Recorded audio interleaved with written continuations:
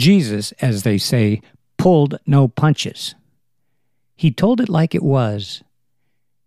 There was a time when the people were standing around admiring the temple, remarking how beautiful it was, the splendor of its stonework and the memorial gifts.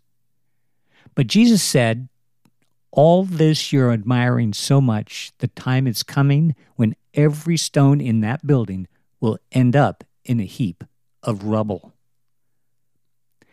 My wife and kids and I love to visit Grandma's house. During spring break of 2010, I took Mom to Virginia Mason Hospital for a biopsy.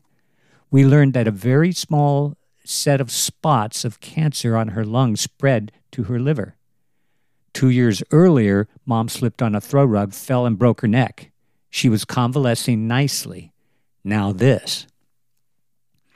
I brought a cup of coffee to her in bed at the hospital. Mom was once a beautiful woman, but at the time of my visit, she was toothless and covered her mouth with the top of the hospital bedsheet when she spoke, so I might not notice.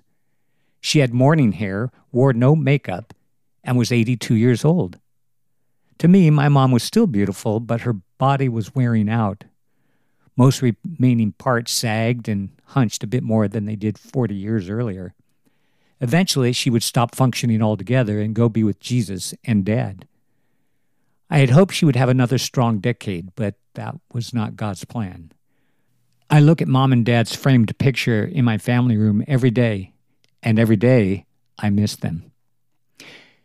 6.5 years ago, my dear wife Adonica died of acute myeloid leukemia. She too was a beautiful woman.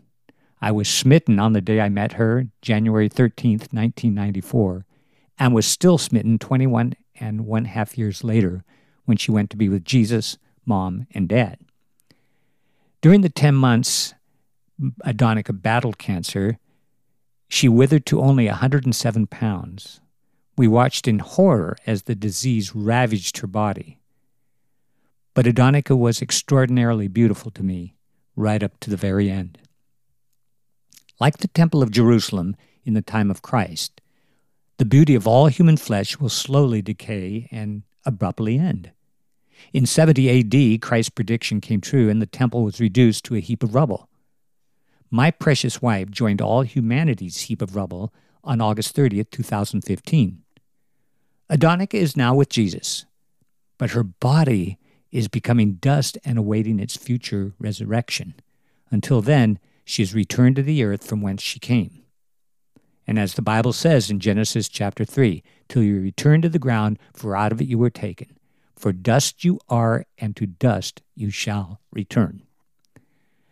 My parents enjoyed 54.5 years of marriage together, and my dad left Mom in good financial shape. For this I shall always be grateful. Dad faithfully served people who were in need in his church and neighborhood before he died in July of 2005. His social network did not forget Dad's good deeds. Members of their community remembered Gil and his acts of charity, so they served Betty Lou in her hour of need. I think that was my dad's unspoken plan. If I invest in others, after I'm gone, they'll take care of my wife. I have a great love and respect for my parents. It was hard to watch them age, get sick, and die. My wife Adonica left the children and me in better shape than she found us. But we badly miss her.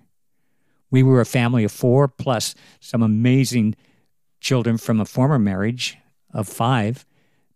So with the 5 stepchildren and the 2 children, we were really a family of, I guess you could say, 9, right? 5 and 4. Today, the children and I must fully embrace our status as a family of 8. That is 9 less 1. She was a beautiful woman, Adonica, but now she's gone. The children miss her just like I do. The people who stood around talking about the temple, remarking how beautiful it was, were surprised when Jesus said, "The time is coming when every stone in that building will end up in a heap of rubble." They were jolted into reality when it actually happened. So from this, I take the following. Set things in order. Place priorities where they belong. Pay special attention to your spiritual condition. Because all this you're admiring so much in self or things or other people will not last.